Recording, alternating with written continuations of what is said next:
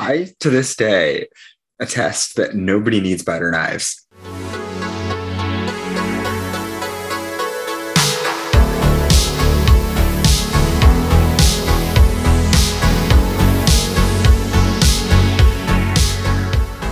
Hello, and welcome to Reclaim Your Radiance, a podcast where we discuss the most intimate parts of the human experience. Let's take a deep dive into self-love, sexual pleasure, and absolutely everything in between. I'm your host, Chris Hall, and each week we will be joined by one fabulous friend, and sometimes that friend will just be me, to talk about how we can all become our most radiant selves. Are you ready? Let's get to it.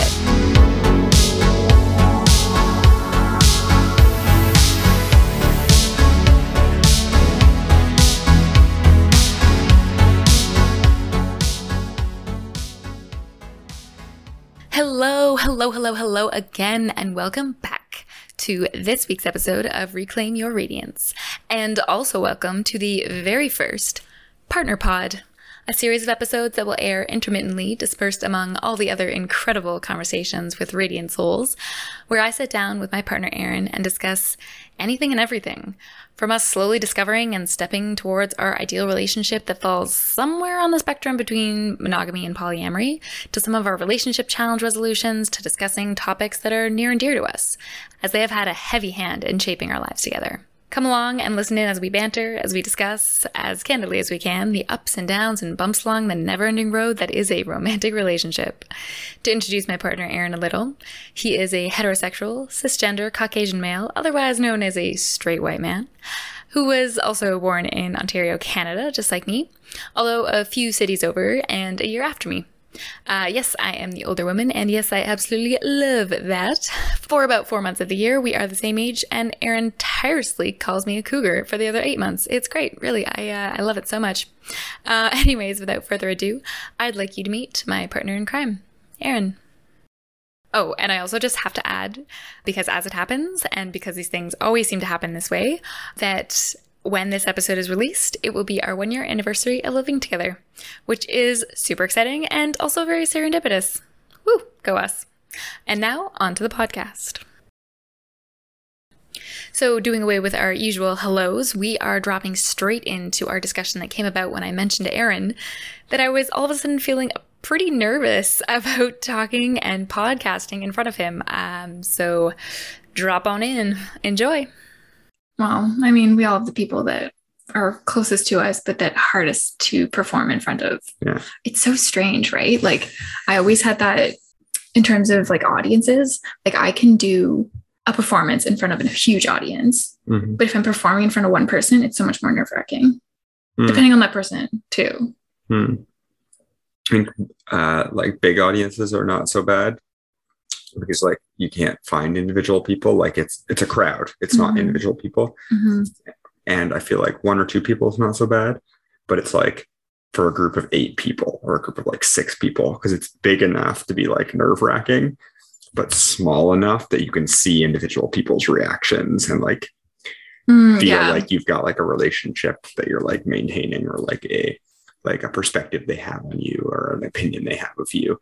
Like, but it's not just one person, it's 8 people you have to think of in that way. Oh yeah, 8 people would be so much worse. But yes, you're right. Like, either it's a giant crowd or it's like individual people that all have like, even worse when they all have like individual perceptions of you and relationships with you. And it's like, oh my God, that's so much. Yeah, I imagine that's like a challenge with the podcast, right? Is that you've got this like individual relationship and this individual persona with kind of each person or each group of people that you know. But then by being on the podcast with anybody potentially listening, it's like, which persona am I, right? Is this the way these people know me? Yeah, I guess. I haven't thought of it like that yet. Well, hopefully I didn't just psych you out. No. But there's like definitely, it like audiences now dropped into us talking about how me speaking to Aaron as, you know, my podcast interviewee is actually very nerve-wracking because he's watching me, you know, do this thing that I started doing that I like doing and watch. And like, yeah, the people that are closest to you is almost hardest to show certain parts of yourself.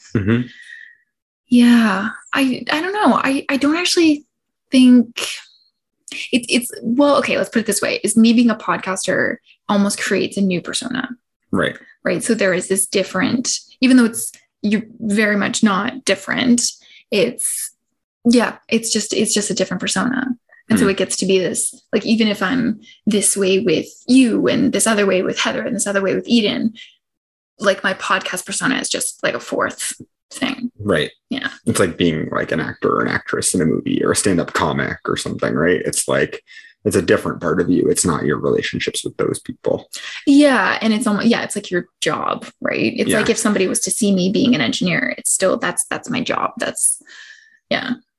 Yeah, I wonder though, because like with being like an engineer, right? Like that's a job that doesn't change how you socially interact per se, right? Maybe it does.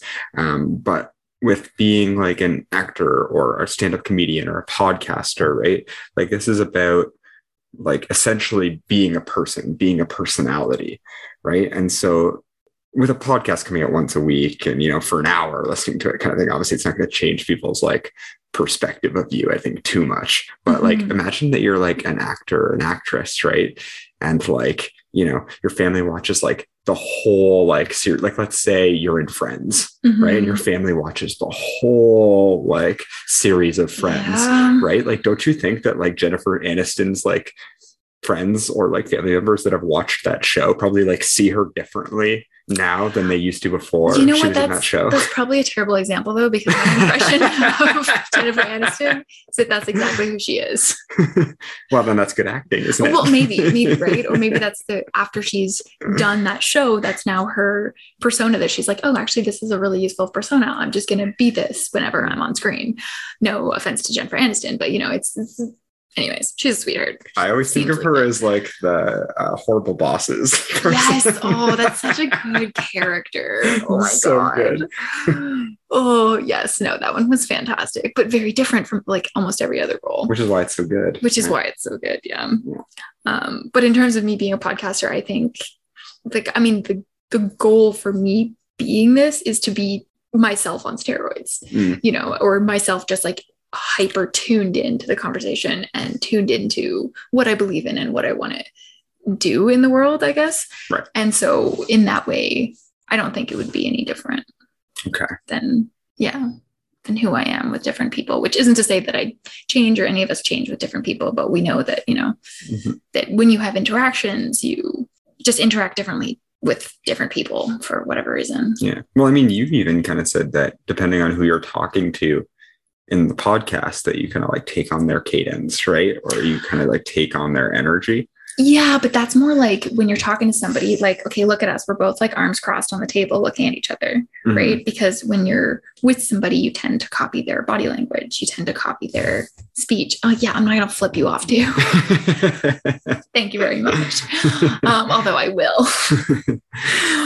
Yeah, you tend to take on their speech. You tend to take on, right? It's like the monkey see, monkey do. And it's like, it's a form of not flattery, but it's a form of your listening. It's a form of, I mean, that's the most engaged thing a person can do. Like if you ever want to experiment, just like, you know, be in a conversation and cross your legs and see if the other person crosses their legs too. And if they're like so dialed in, like it's not that they're not dialed in if they don't do this, but like sometimes it's so unconscious and you can tell when a person does it unconsciously and they just like all of a sudden they're just like, they're talking to you, they're having this conversation and then they do it too. Or like, ooh, the best one is drinking water. Yeah. I was just going to say drinking things. Yeah. Because you can, the minute you pick it up, they do too.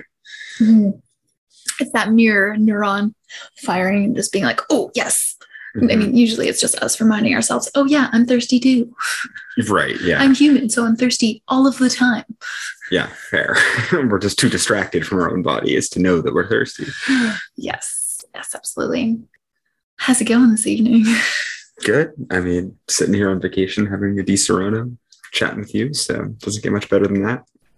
Oh, well, thank you. I am pretty excited to be here with you too, my love. So... first time on the podcast. Well, you've probably heard me banging doors in the background every now and then. So probably not my first time on the podcast, but that's true. Oh my gosh. It's like, I have to be like, okay, stay in that room. Don't come out of that room. Okay, I'm recording out here. Or I have to lock myself in. Well, I take over your office and lock myself in and you're not allowed to come in. I know, I feel like a bad dog half the time.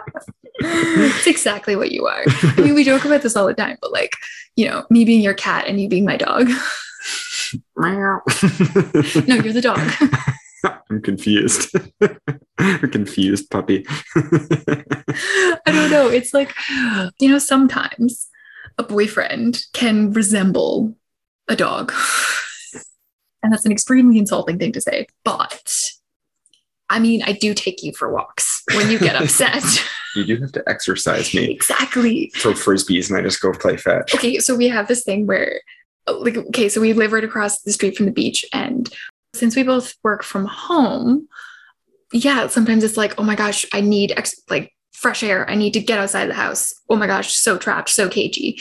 And yeah, sometimes our walks and our work breaks will line up and then go and throw the frisbee around. And it's hilarious. What ends up happening is because like I don't like to run and I don't have nearly as much energy as you do because you are an energy machine. And so I'll stand in the middle with the frisbee and I'll throw it to Aaron and he'll run circles around me as we throw it. So he has to throw it to like a stationary person and I have to throw it to like a moving person. And yeah, it gives you great exercise and then you're much happier. It's crazy. And in a better mood. And then I don't have to chew up all the floorboards. So it's a victory for everyone. Anyways, moving on from the cat and dog comparison, unless you wanted to take a shot at me with the whole cat comparison. Nah, I'm good. You're a cat. You'll just get mad and pee on my things if I do. So. Hey, I mean, you're the one who leaves PM towards you. Are we sure that's me? 95% of the time, it's probably you. Slash, I'm the one who finds it, so that means it's you. Anyway, moving on. Moving on from pee on the toilet seat and pee in general, because that could get into a dangerous category of golden showers and the amount of times we joke about that. Hey, we're in golden right now. Oh my god, we are in golden. I technically took a shower like 5 minutes ago. That was technically a golden shower. It's technically a golden shower. It didn't turn me on like it usually does. Clarification for all of those listening at home. That is not something we've ever tried. But you know, if enough people tell me to try it and report back on things, we might maybe consider it, you know, maybe. But so let's go back to our different energy levels. You know, the comparison of me being a cat and you being a dog is very funny, but it also strikes a very real chord, which is that I have very low energy overall, even though I do lots and I'm always doing things, which may be why it's so low. And you're a very high energy individual to the point where you need to run daily to get rid of your excess energy. But then I'm an extrovert and you're an introvert, which I know is a very loaded term from our past conversations. You mentioned wanting to rebrand that term at one point. So what would you rebrand it to? Oh, interesting. Yeah, so I don't think it's necessarily like introversion that needs to be rebranded. I feel like it's maybe just people's understanding of introversion, right? Kind of the connotation that it has if you say you're introverted, right? Like I think society is moving in the way, as we are with most things, right? That with diversity, be it, you know, sexual diversity, racial diversity, and then I guess cognitive, like neurodiversity, right?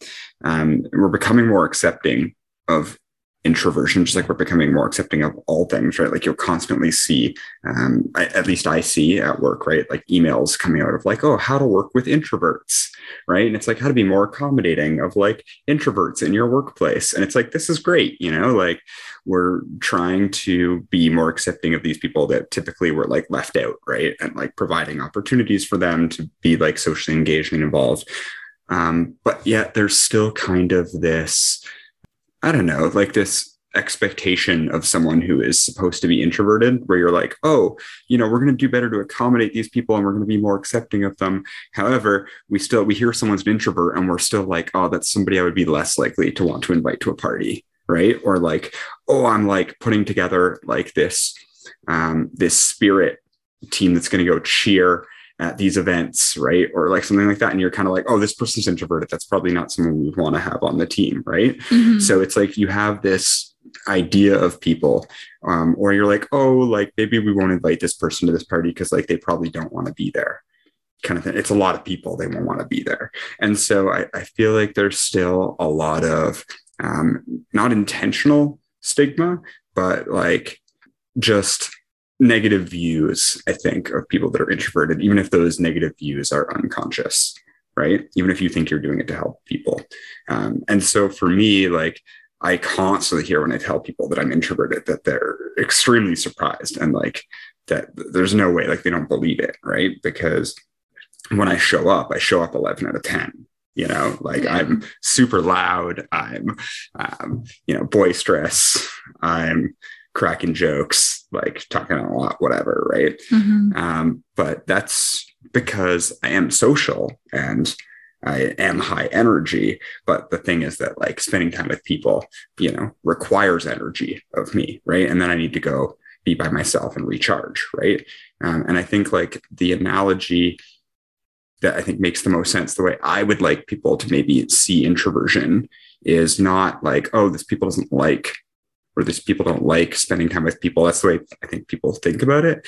But it's like, it's more like, no, I love going to the gym, right? Or I love going for a run. But if I go for a 30-kilometer run, no matter how much I love it, I need to like sit on the couch for a couple of hours. And I think an important distinction there too is like I think of it like I've once heard an analogy for depression that, or any mental illness that like you get out of bed, brush your teeth, eat breakfast and put on clothes. And for you, maybe that took like a quarter of a spoonful in terms of your effort for the day and your energy and your mental energy, all this stuff. Right. And for somebody with depression, I've heard it be an analogy that, that day, because they were having whatever day they were having, they, one whole spoonful, let's say like everybody has like 9 spoonfuls or something, or they're like one whole spoonful. Classic cat and your 9 lives here. Yeah, exactly. So, but they took like one whole spoonful just to get out of bed, one whole spoonful to take a shower, and so like by the time you're like ready to go and like start your day doing like all your like morning routine stuff, you've already used half of the available spoons of the day, whereas somebody else might have used like a quarter of one spoon. Right. And so that's like when you say like, oh yeah, it takes me energy to like run 30 kilometers. That's also coming from somebody who can run 30 kilometers. Right. It's like, I can never run 30 kilometers. It's just not me. So like what you're trying to say there is that, it takes a lot of effort for you to have that much energy around people. And that I would say it's close, but still maybe a bit different from that. I think, for me, so I am a runner, right? And that's why I draw that analogy. But so for me to go and start running 2 kilometers takes no effort for me, right? It's very fun. I like doing it. It's not hard, right? Whereas with like the depression analogy, I think it's hard from the outset. Right? It's hard to summon that energy. This is something you're struggling with from the beginning. When I show up to a social situation, I don't struggle from the beginning. I show up and it's immediately easy and it's happy, it's fun, it's good. But by, kilometer 2, I'm like, all right, I'm feeling it. By kilometer 5, I'm starting to get a little tired. I need to drink some water. I need to take a couple breaks. By kilometer 10, now I can't speak because I'm like breathing so heavy, that kind of thing. And then by like kilometer 30, it's like, I can't keep running. I need to go, I need to sit down. So I think it's a bit different. And I think that's maybe what I'm getting at a little bit, is that I think people see introversion almost the way they do mental illnesses, right? And I don't want to like stigmatize or like speak negatively about mental illnesses because, that's just the fact that we call them mental illnesses at all, I think is kind of shitty, and we probably shouldn't. It's neurodiversity. Right? But I do think there is a key difference in the sense that I think most people, and I say most people, right, because there's again so many ways to deal with the same things, right? But I think most people that have, let's say, clinical depression, right, are consciously trying to work at or wish that it did not take them that much energy and that they could get out of bed every day, right? And so maybe for them, like managing that means accepting it when you can't, accepting that this is part of you, but also constantly working on that battle of trying to do better for you because it makes you happier and healthier to be able to do those things. Whereas with introversion, I don't think it's the same, because I think as an introvert, it's not like I need to get rid of my introversion and I need to get better. No, I would never compare the two that way. No. Yeah. It's more like, no, like I just need to spend more time on my own than some other people. And that's not a thing I want to get better at, or that I wish that was different, you know? Yeah, absolutely. And thank you for taking me away from the possible comparison of depression to introversion. That wasn't at all the parallel I was trying to draw. I was just thinking more from an energy standpoint and how you can run out of energy faster in certain situations if you identify certain ways. But again, thank you for your counterpoints and your clarification. That is really helpful. And like, to put it in terms of, you know, myself as an extrovert, I think like if I was to use the same analogy, and let's scrap the fact that I don't like running and can't run 30 kilometers. You like biking. You're great at it. I love biking. I'll bike 30 kilometers. Let's like that. I get invigorated with each kilometer, right? Like each kilometer gives me energy to complete the next kilometer, but it still is up to a point, right? Like I still get, you know, exhausted being around people and still need to go recharge by myself, but it's much shorter, right? And then I start feeling not lonely, but I need people. Like I just, like, how many times have you just heard me be like, I just need people, right? And like, I just want to be around people. And like, I get this like sadness, even when like I spend a weekend with people, or if it's a night with people. The first time I ever noticed it was my birthday parties when I was a kid, because it would be like this big anticipated event with like multiple people. And it was like, it felt super important. And it was like, like tons of planning went into it and everything. Right. And then I always loved when people would come early and hang out with me first so that it would like start to charge me. Like I kid you not, like it starts to charge me and like give me energy. So by the time that there's like a big group, I have like even more energy and I'm like just ready to go. Yeah. And then by the end, which I'm sure you're like, what the fuck, no. Yeah. I'm like, I show up intentionally 30 minutes late and leave.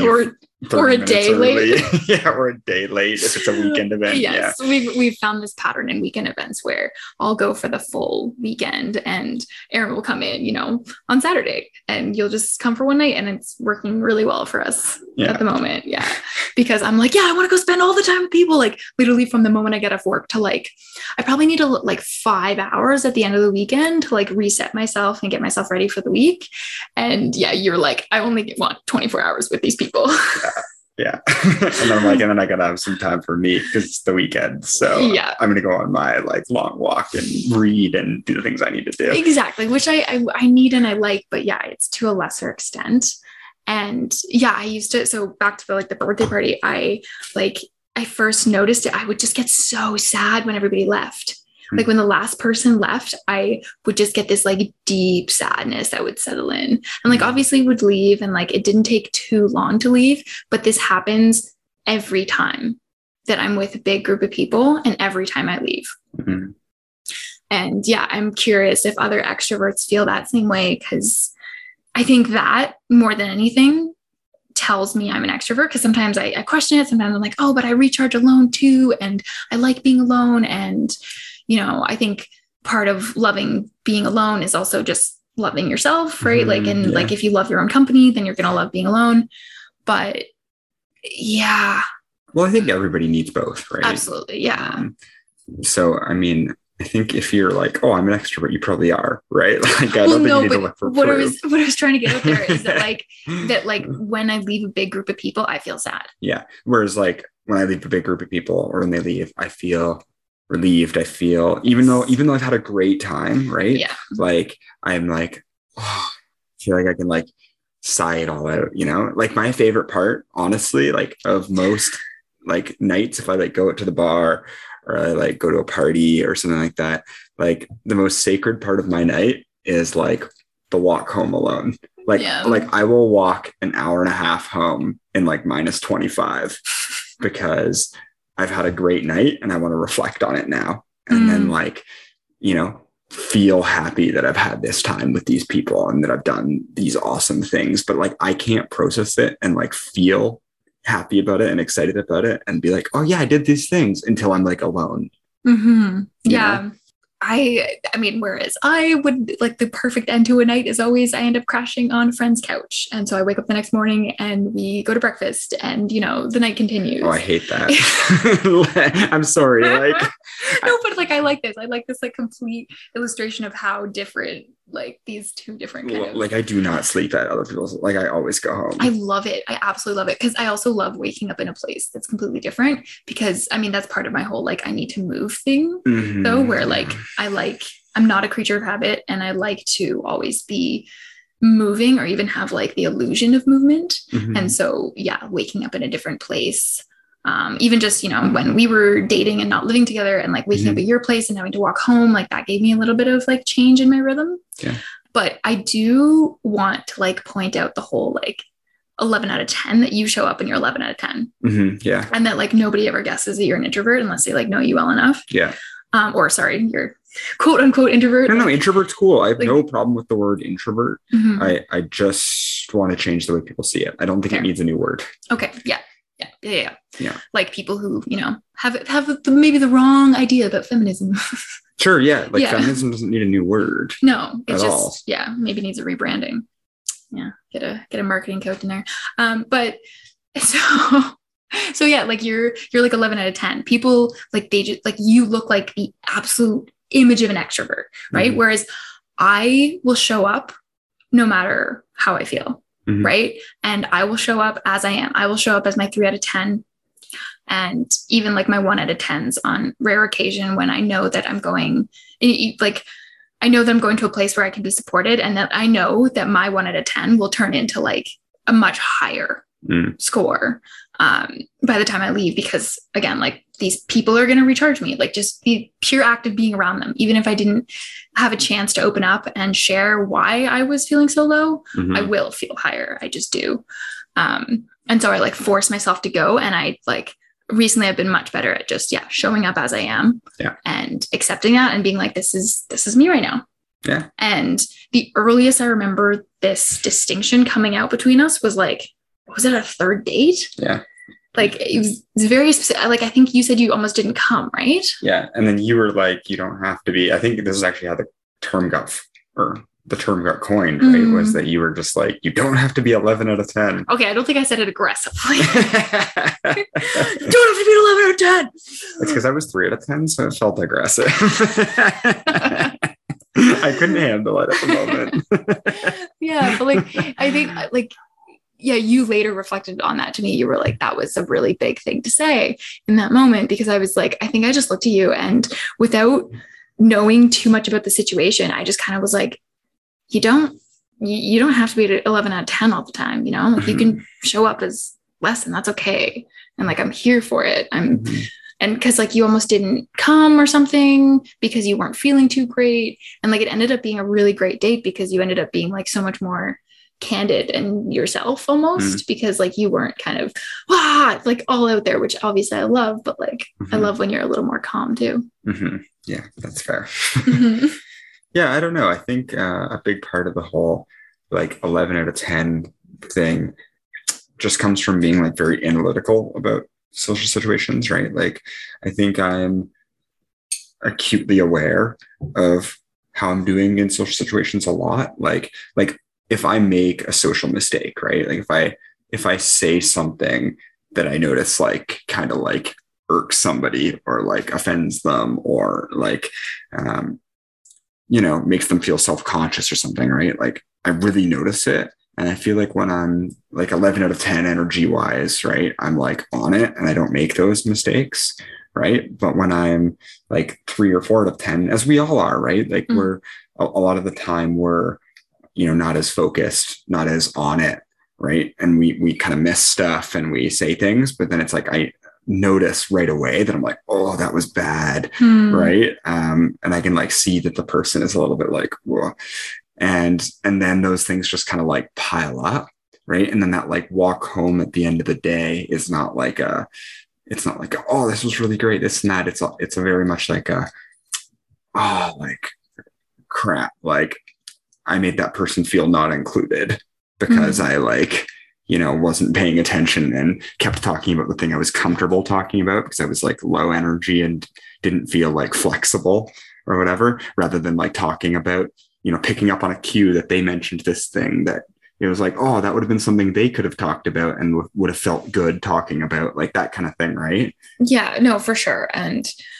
But I'm curious if you've ever kind of, Because to me, when I'm feeling 11 out of 10, you're so on it that you also don't stop to think and overanalyze everything. Mm-hmm. Like you're so into the conversation, you're so high energy that like your brain isn't going there. And so I'm wondering if that's part of it too. And if like you're still potentially making those mistakes, you're just not overanalyzing them. I mean, yeah, I'm sure that that's part of it, right? I'm sure that is happening to a degree, right? Because you have this like positive bias now. Yeah, everything's you're on top of the world. Great. You feel like you're a fucking queen or king or whatever, right? You're just like whatever you want to be, jester, whatever. And you're just like, yeah, I'm killing it. I'm staying like joke, and like, you know, and like you're just on it.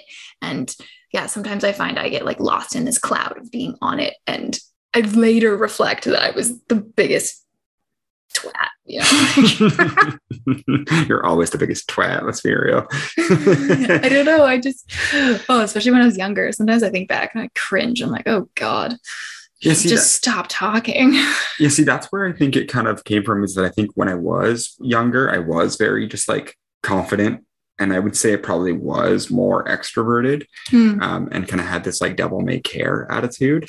Right? Devil may care. Devil may care. And yeah, and I just like didn't give a shit about like what other people thought.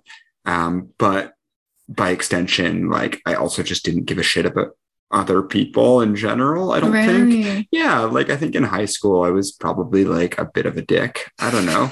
I feel like I thought I was the shit, and I like just didn't give a shit what people thought because I was awesome, you know? Whereas like, you know, all of the whole last, I would say like decade, right? I feel like in the public consciousness, there's just been this shift towards thinking about like, how do your actions impact other people? And how can we be more inclusive? And, you know, these are all really good things, right?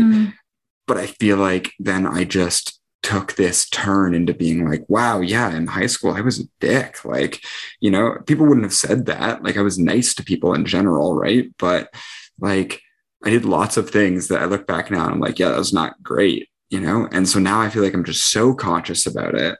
I don't think I often do things that are wrong or like not great socially and don't notice them. I definitely still do them, but I think I notice them a lot. Like I'll notice if I like shook one person's hand or something and then didn't shake another person's hand. And I'll be like, wait, why did I do that? You know, and I'll be like, and how did that make that person feel that like I shook this person's hand and not their hand? Right? That's so much. That must be really exhausting. Like, no offense, but that must be really exhausting to be in your head sometimes. Sometimes. I mean, maybe that's it, right? Maybe that's why social interactions are draining.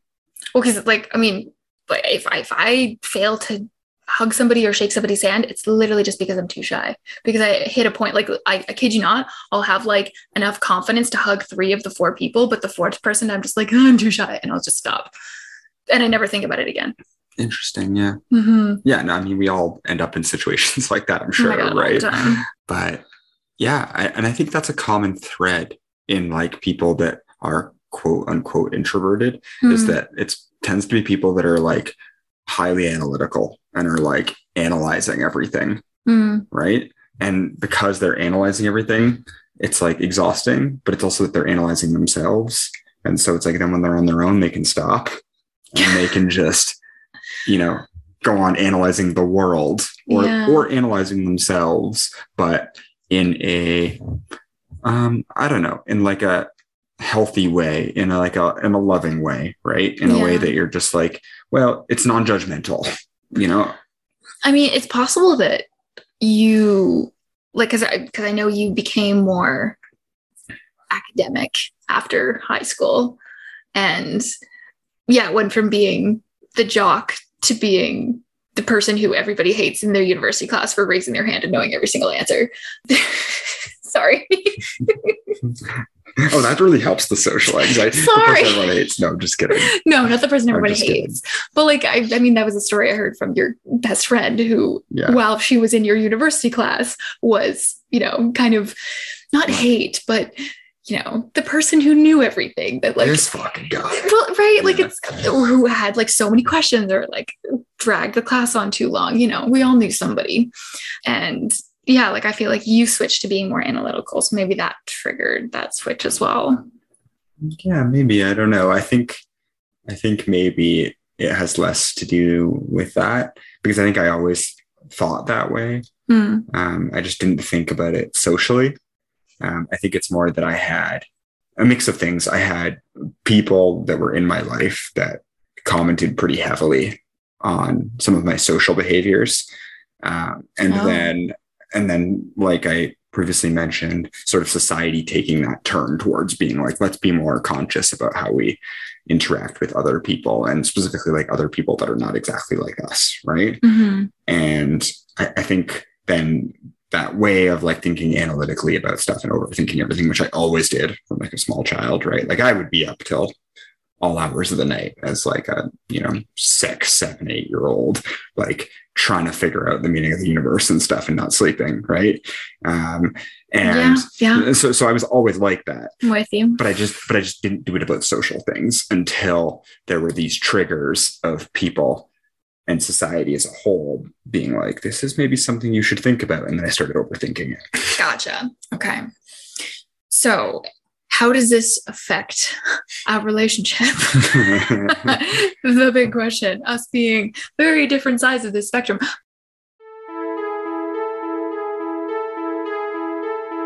Welcome to the internet. No, welcome to the mid-roll. We are going to take a quick break and talk shop and give our supporters a moment in the spotlight. This week, we are supporting Puffcast, a Harry Potter podcast that I'll let them tell you what it's all about.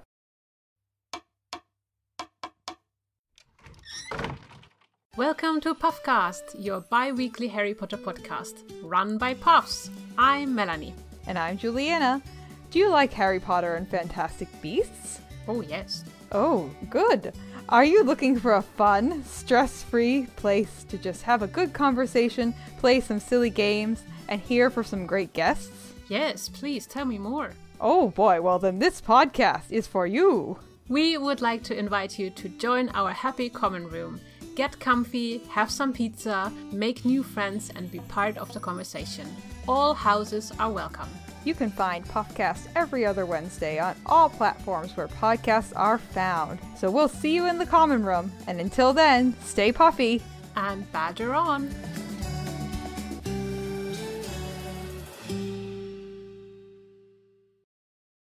And secondly, I just wanted to give you all a big, big thank you for listening and supporting Reclaim Your Radiance. From the bottom of my heart, it really does mean the world to me. And if you are now sitting there thinking, of course, I love being here and I want to support you on this journey of yours, how can I help? I wanted to let you know that there are 4 massive ways in which you could help the podcast. First, share this episode. Share on social media, word of mouth, or with someone you think you would enjoy it. Share it with your dog walker, your mom, your best friend, your partner, absolutely everyone. This is absolutely priceless support and I will be forever indebted to you. The second, number 2, you can use those fabulous rating buttons and follow buttons and subscribe buttons and comments on your podcast app, wherever you listen, and let myself and others know what you think. Also extremely priceless. Number 3, Therese, reach out. Let me know what you think. Let me know what topics you'd like to hear about and what your favorite episodes have been so far and why. You can also reach me on Instagram at hellavahall or by email at reclaimyourradiancepodcast@gmail.com. All of that's available in the link in the episode description under more info. And last but not least, there is a brand new Patreon and it is launching in kind of bare bones, just kind of general support capacity at the moment, but you can also sign up to get a pretty dope mug if you're like really into it, and that would be amazing. And you can just lock in your VIP support and perks for life. But at this moment, it is just general support, and then we will be slowly adding in more and more perks. And yeah, I mean, you can join for as little as the price of a cup of coffee from Starbucks. And I, again, would be so indebted to you. Thank you so, so much for being here. And now back to the podcast. But also like so many couples you hear that one is an extrovert and one is an introvert. Mm-hmm. Like that's so common. Mm-hmm. And, I kind of get it because in my brief stints dating another extrovert, or actually, no, I've dated extroverts for long periods of time, but I feel like there was a better cohesion with introverts because like it almost gives you like a gender role, but like not a gender role, obviously, but just a role, the equivalent, a role. Like sorry, a gender into it. right? Why the hell did I do that?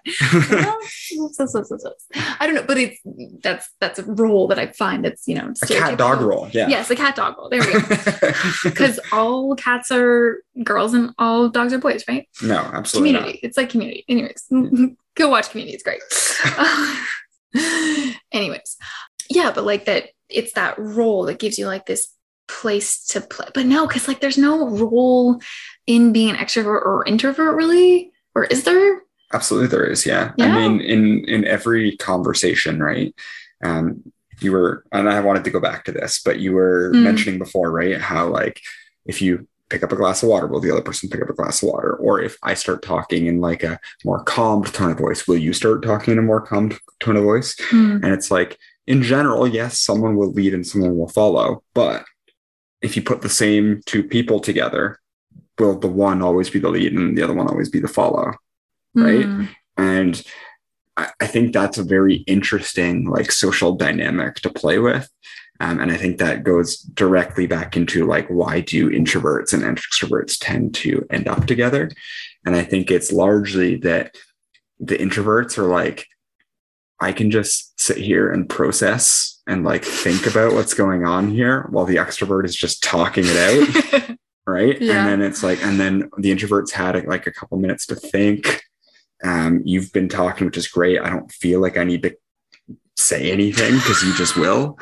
And then once you're done, I can like put out my opinions, say what I say and what I've had a couple minutes to think about. Right. I don't feel this pressure to keep the conversation going, you know? Yeah. Yeah. And like, it's not even that I have any pressure or I feel any pressure whatsoever. Although when there's like an awkward silence, if it's not a comfortable silence, I will sometimes say something just because I'm like, oh my God, but that's only because I don't know a person. With you, obviously. Yeah, but not with us. No, not with us. Like we can have comfortable silences forever. And we even sometimes are like, okay, stop talking. We need to have silence. Okay. Okay, we're claiming a 5-second silence right here, right now, to honor the introverts and the extroverts. Okay, let's all ready. Have a moment of silence.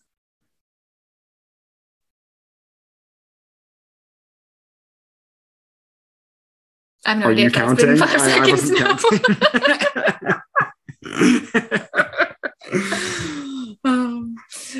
Yeah, we both went into like this prayer position without even talking or discussing. We both just like. But somebody probably did it first, and then the other person probably copied them. Maybe, but I really don't want to start thinking about who's doing what first and who's leading the other to something. Yeah, because then you'll end up like me, overanalyzing every social situation. I don't want to do it because if I did that, I wouldn't be able to talk.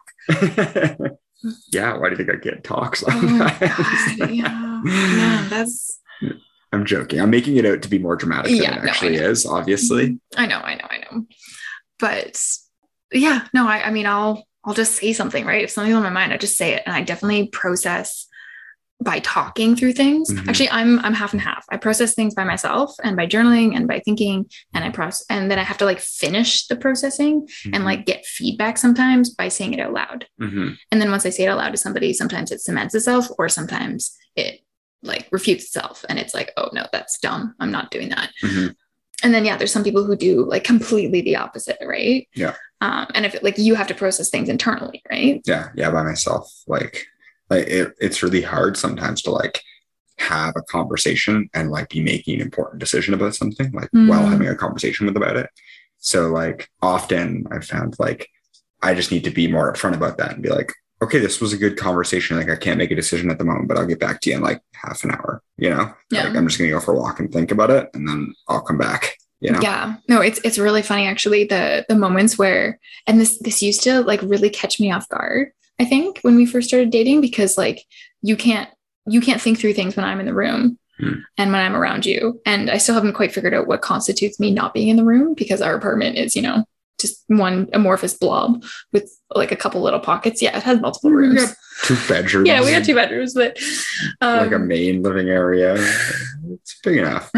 Anyways, but sometimes, yeah, you say that because I'm around, you can't think through something, but then you'll be like, okay, I just need to go think through this by myself. And like you leave, you go on a walk, you come back, you're like, okay, and you have like what takes me days to think through that you just thought through in like 10 minutes by yourself.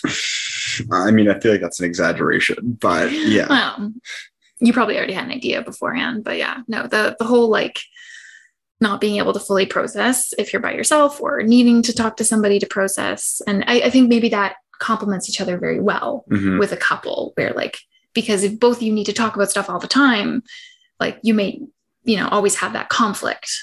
So I think it kind of almost removes some conflicts, but then it adds other interesting layers of conflict because, for example, us going away for a weekend and I want to go for 2 days. I want to go and maximize my time with other people.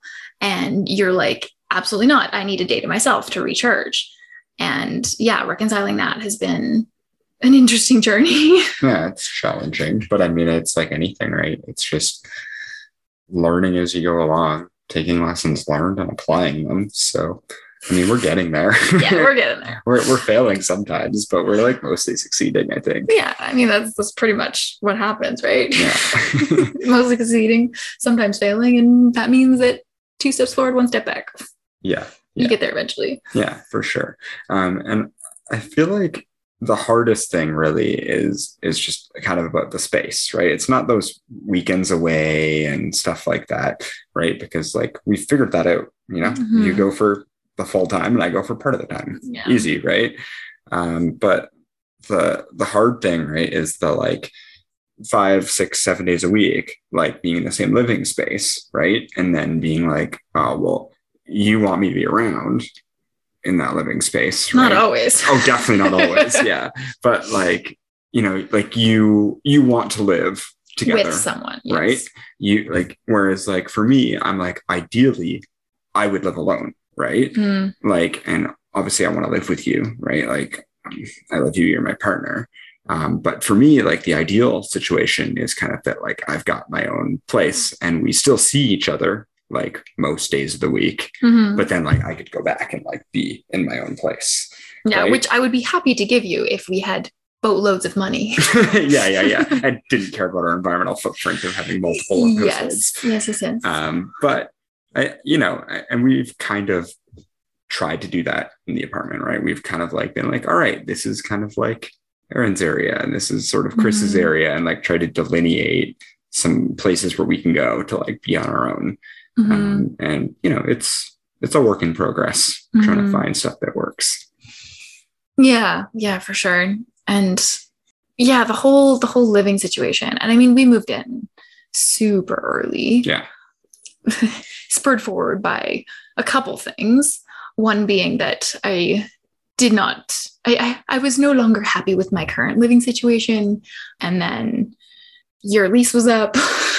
That and like, it was like, the spring. It was a good time for it, right? Yeah, it was like the spring and COVID restrictions were like starting to lift, and like Vancouver's housing market, well, renting market anyway, had been like in the shitter because everyone left the city, right? Because they didn't have to like work downtown and all went home to their families. But then like as stuff started opening back up again, it was like all of a sudden the apartment prices were starting to go up, and we're like, yo, we had to get on it. If we are going to move in together, so we could move in together now and pay like 60% of like what the rent would be on this apartment normally because it's so low. But if we wait a month, it was because we were looking at like, okay, perfect time would be like in a few months from now, but let's just push it up because we're happy enough to do it now. And we did it for convenience sake. Yeah. And I mean, I think that's not uncommon, right? Like, obviously you want to be mindful when making life decisions like that, right? And I think we were mindful.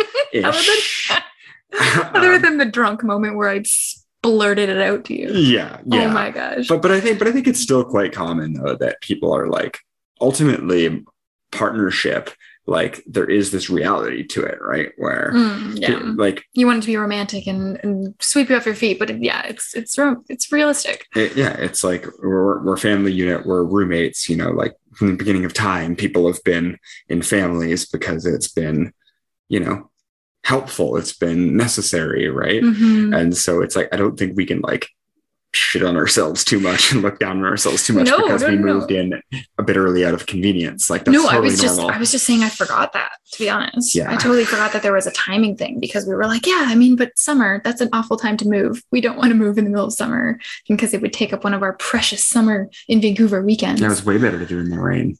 Yeah, I mean, just put all our stuff in an open face truck and move it, and 3 blocks. Rained on. Yeah, luckily we didn't go far. Yeah, honestly. I do want to briefly tell the story, though, about how I shouted to you blackout drunk about moving in. Oh, yeah, that was good. Oh my gosh, such a good story. So essentially, we were, shout out to Eden, because Eden, my friend Eden, we were introducing each other's partners. I don't think we'd ever, anyways, it was a nice celebratory dinner and many bottles of champagne were ordered. And oh man, I knew, when you know that drink is going to be the one that just knocks you and anyways, I stopped remembering things and apparently said some things on the cab ride home, which you were gracious enough to not talk about until the moment. So we were together on just before the cab ride, babe. Oh shit. It was at the table. Oh, Eden went to the bathroom. Oh God, it was. Oh man, I thought it was in the cab. I was picturing it in the cab this whole time. No. You were blacked out in the cab. I know. You were passed out. Well, in the cab. I was blacked out when I said this to you too. No, but you were unconscious in the cab. Oh, okay. Yeah, difference. Right. No. The only thing you were saying in the cab don't was, drink, kids. That's the only thing you were saying in the cab. I really hate when I get that drunk, but I do. I really, really do. Not remembering stuff is kind of scary. But yeah, so essentially this was like Friday night or something, and then like the next day we were, I think we must have slept in the same spot, and then like woken up early the next morning and we were going to go skiing. You're jumping the gun on this story. You didn't even say what happened. You just jumped the gun. No, it's because when I remembered. Oh, okay. Yeah. So like that was the evening. I blacked out. I didn't know. So the next morning we wake up, we go skiing. And so we wake up in the same place, and then you go home, shower, and like bring your skis. And like we were meeting at the car. And so I remember so distinctly like coming to the car, and no, it was in the shower. It was in the friggin' shower. So I was showering at my place, and like, I don't know, maybe those delta waves were just like, going, and like picked up some old memories from the night before. And just all of a sudden I knew what I had said. And I thought, oh, fuck. Oh no. Like I wasn't that panicked, because like at that point we were like strong enough that I was like, no, this is fine. We can get past this. Like, even if it was completely out of left field and Aaron's not feeling the same way, it's going to be fine. But I had a recollection of me drunkenly telling Aaron, oh no. And I knew that I'd mentioned it. I knew that I mentioned moving in together in like more of an aggressive way, because we were planning to go to IKEA. And the thing is that my bed was awesome and Aaron's bed was ridiculous. It was great, but it worked. I mean, it fell. I'm pretty sure we fell to the floor when the bed frame broke. No, it was okay. So it was like IKEA slats, right? Yeah, but it was the worst one you could get. And the IKEA slats. No. Okay, so in defense of my bed was fine when I bought it. But what happened was I lived in this really old, tiny like micro studio in Gastown in downtown Vancouver, where the buildings are like built in the 1800s out of like brick and have no air conditioning. And there was a summer of like heat waves when I lived there. And what happened was it was so hot in my apartment. It was like 40 degrees in my apartment, 40 degrees Celsius. Oh, is that why there was sweat stains all over the mattress? Okay. This is so not gross. Roast Aaron Day. It's so gross. It's always roast Aaron Day. It's always roast Aaron Day. And basically what happened was, in the heat, my like bed frame slats like warped. Like the wood warped. I forgot about that. And so that's why I just remember falling off that goddamn bed so many times. And so that's why the like bed no longer worked properly after that. So anyway, Chris, you still haven't actually like told the story of what you said. I'm sorry. We had like a drink of alcohol, and so I'm slowly just getting more drunk, and then like the heat is like insane in this place. Anyways, yeah. So essentially, I just had like this inkling while I was showering that like I said something to Aaron about moving in, that I had been having these thoughts, but we hadn't actually said anything out loud yet, right? Like we hadn't discussed it in any real shape or form. But because I really wanted to make his apartment a little more homey, because he refused to come to mine because he felt uncomfortable being an introvert, not being, comfortable around other people all the time, wanting to be in his own energy and also mine because of the partnership we were entering into. And your roommate situation was not great. Yeah, it was a little awkward. And so, so Aaron didn't like coming over. And so I ended up at his place a lot. And so there was things that were missing, like butter knives. And I, to this day, attest that nobody needs butter knives.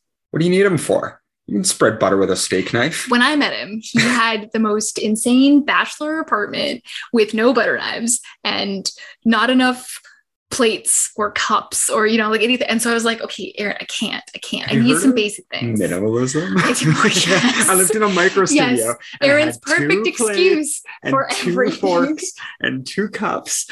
I had just enough to have someone over. What about more than one person? Then we would go to a bar. Oh yeah, you somewhere. wouldn't fit in the micro apartment. Yeah, you wouldn't fit in the micro studio. At least we know you're not compensating. Yeah. Hey, micro's not necessarily bad these days. Like computer chips just keep getting smaller and smaller, and they're more and more expensive. So and more powerful. Small is good. Yeah. That power comes in small punches. That's what I'm telling myself. But so anyways, there was a couple things that I turned to Aaron and said, okay, I would really love for you to have these things. And if we're going to continue in this situation and you don't want to come over to my place that much, I would like to have these things. And Aaron kind of agreed, especially when I kind of I floated the idea of having a real, adult sized desk that wasn't like a child's desk from IKEA that he's doing his professional job on at home, which is hilarious. Never grow up. I agree. And we are very childish together. And I love that.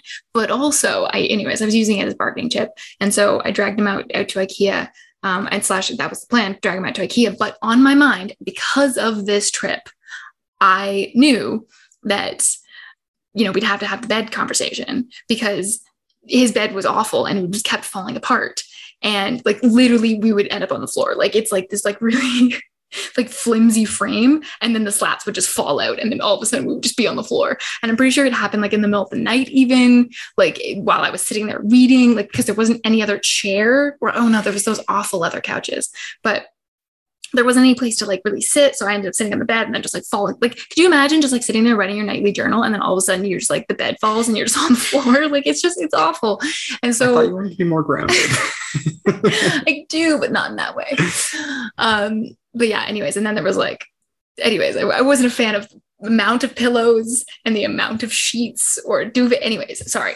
It's not roast Aaron night. It's roast Aaron night. Yeah, it's roast Aaron night. Anyways, I love telling a story because of all of this. It's fun. But I was like, what do I say about the bed? Because he will ask. And my thoughts were, well, I have a really nice bed. And if we move in together, we're going to use my bed. Because I bought a beautiful mattress a couple years ago and a beautiful bed frame. And it was my first legitimate adult purchase. And we were just going to throw his out. And that was in my head. That was like, okay, that's my idea. Mine was also bigger. Mine was a queen and yours was a double. And so I didn't know how to have that conversation. And so I spit it out when I was drunk. And I believe the words out of my mouth were, you were the one who actually remembered them. Yeah, I was the one that was conscious. Yes, please tell me what I said. Yeah. So we were talking about, IKEA furniture and what we were going to buy, and eventually got to beds. And I was like, oh, well, I should probably get a new bed because like mine's kind of falling apart and it's kind of shit. And Chris just looks at me and like, while grabbing the table because she's so drunk to steady herself. And she's like, you don't need a new bed. We're going to move in together soon. Just like really drunk. Yeah, it was awful. And I was just like, okay, well, your friend's going to be back from the bathroom in a second. And let's just not address this right now because you're not going to remember you said this in the morning. Oh my anyway, God. So that imagery of me grabbing the table is new too. I'm learning so much. Yeah. Oh my God. Yeah. So I remembered something along that line in the shower. And then we went to meet up the next morning. And I just looked at him from across the car and went, did I say something to you last night about IKEA and moving in? Or I don't know what I said. And you just nodded and you said, yep, we can talk about it on the way there. Yeah. And then I started waffling about and I started being like, okay, and like trying to cover my tracks and trying to like, make it all softer blow or something. And then I eventually just stopped and took a breath. And I'm pretty sure you just looked at me and said, do you want to know what you said? And you were like, do you want to know what, actually, no, it was, do you want to know what I think? Yeah. And thankfully we were on the same page. Yeah, it was okay. It all worked out. It all worked out. And we said a year, but it ended up being 6 months. Yeah. Yeah. Oh my gosh. Yeah. I think that's the only real like big drunk whoopsie we've had. Yeah. Do you think?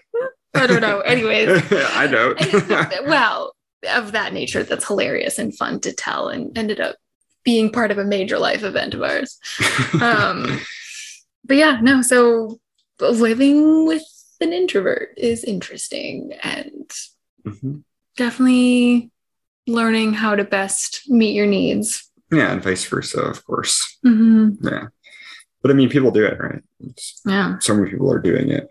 And I think like maybe the most validating thing for me is to just like have met other friends of yours, right, who are extroverts, and then like I end up like talking to their partners at like a party or something, right? Mm-hmm. And it just kind of comes up, and we're both just like, "Wow, this is a lot." And the other's like, "Yeah." We're like, "Oh, you too? Oh, okay. I'm not a weirdo." Like, of course you're not a weirdo. No, I know. But like, I mean, I feel like I've got like good role models, like as like adults that have been together for a long time, that like one of them is an introvert and one is an extrovert. And like I think of like Miss Henderson, like my like high school like environmental studies teacher, who she's like very extroverted and we're like homies, and her husband Josh is just this like just super introverted guy. It's like pretty smart guy. He's like not anymore, but he was an early Tesla engineer. And like really interesting guy to talk to. Really like had like thought through everything and always had like really like interesting insights. But yeah, you could just tell that after like, being there for like an hour, right, that it would be like, Josh does not want to be here anymore. Right. And I remember in high school kind of thinking it was funny because at that time, like that was not me. But like reflecting now, I'm just like, wow, Miss Henderson is a lot like Chris and I'm a lot like Josh. Like, I mean, actually, you touched on an interesting point there that, I feel like it wasn't just you, that as a society, we used to kind of poke fun at it. We used to be like, oh, haha, that's the partner who doesn't want to be here. Yeah. Who like seems awkward and like is out of their element. And like, it used to be this negative thing. And it used to be like, oh yeah, we can like, they can be the butt of the joke and you can drag them in. And like, it was made fun in sitcoms and like, there was so much about it. And like, that's not funny. And that's just who they are. And they're put in a situation they shouldn't have to be in if they don't want to be there. Yeah. Like, right. It's, oh yeah. We definitely poked too much fun at it. And like, there shouldn't be any shame with it. It's, whatever you need, do it. Right. Like, yeah. Yeah. And I mean, I think we're past the like poking fun at it stage. I think like society used to be very like, let's poke fun at anybody that's different in any way. And obviously that wasn't great, but I think we're pretty past that. Yeah. I mean, it still happens for sure. But it's not the mainstream way of thinking, right? Just like, racism definitely still happens, right? But like the conscious mainstream way of thinking, like people are trying not to be racist, I think, right? Yes. Nobody would ever like call somebody like a racial slur out in public now, right? That's not true, but in the communities we're thinking of. Yeah. Yeah. Sorry. And when I say nobody, right? Like I'm not like, obviously that's speaking in absolutes and that's like not correct, but because some people still do, and it's a problem, and we've still got to work on that. But what I mean is that like mainstream, your average Canadian, right? Your average, I was going to say North American, but maybe I'll take that back.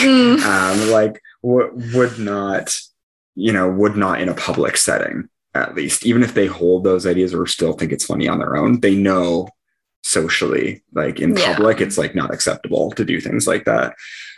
So I think like we're past that point when it comes to like making fun of people for being an introvert too, right? But I think where we still got to go and like improve on is not needing it to be like a crisis in order to respect it. Do you know what I mean? Yes, absolutely. Like, and we still have that problem too. Because yeah. like sometimes we don't respect it if like one of us isn't in tears. Yeah. And that's what I mean, right? Yeah. Like, I feel like for me, oftentimes one of the things I struggle the most with is when it's time to leave, right? And not everyone, but you know, there's always that one or two people that are like, oh no, don't go. Like the party's just starting. Like, oh, like, no, man, come on, don't be late, you know? Mm-hmm. Because to them, it's just casual, right? You're like, I've got to go. I'm just going to go do my thing now, right? Mm-hmm. But that's actually very stressful, right? When someone's like, no, don't go, don't do this thing. And you get to the point where you have to be like, look, like, real talk, I'm experiencing social anxiety right now, and I have to leave or I'm going to have a panic attack, right? Yeah. And now it's a big thing, right? And then people are like, oh, I'm sorry, dude, like, my bad, like, get out of here, like, cool, go do your thing, right? Yeah. But it's like, we should just accept what people need and what people want and just let them like kind of casually do their thing, rather than like push it to the point that now people are at a breaking point and they like, right. And they have to express that they're at a breaking point and then feel kind of exposed because now they have to tell someone that they didn't want to tell, that they're like on the verge of a panic attack because they need to go if they don't. Yeah. And like, right. That sounds very like scarily familiar to, you know, somebody not accepting a no in terms of like any sort of consent, right? Like that's consent to stay. You're saying, no, I'm not comfortable being here. I want to leave. And like, just because this consent has nothing to do with anything sexual doesn't mean that it's still like not respecting a boundary, not respecting your levels of consent. Yeah. Yeah, I know. And I mean, consent is like a challenging thing that we're all working on, right? That's a big topic. Let's not touch too far on it, I guess. You don't want to go there today? I feel like it's a really interesting conversation. Yes, absolutely. A really, really interesting conversation, but definitely one for another time. And with that, we come to the end of this week's episode of Reclaim Your Radiance. Thank you so much for joining me this week. I hope you enjoyed your time with us and came away with something truly valuable. If you want more and simply cannot wait until next week, come join us online. We have a couple of really exciting communities that are being built. First, we have a Facebook community with the name Reclaim Your Radiance, where we talk about all sorts of topics related to the podcast, and tons that aren't. It's a community of like-minded souls who want to dive deeper into these things and keep the conversation going. Secondly, you can sign up for our mailing list to receive bonus content and stay in touch with what's happening in the world of Reclaim Your Radiance.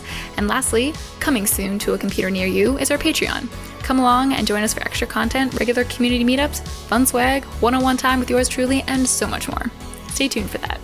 Head on over to the episode notes and the show description to find those links, and I hope to see you online soon.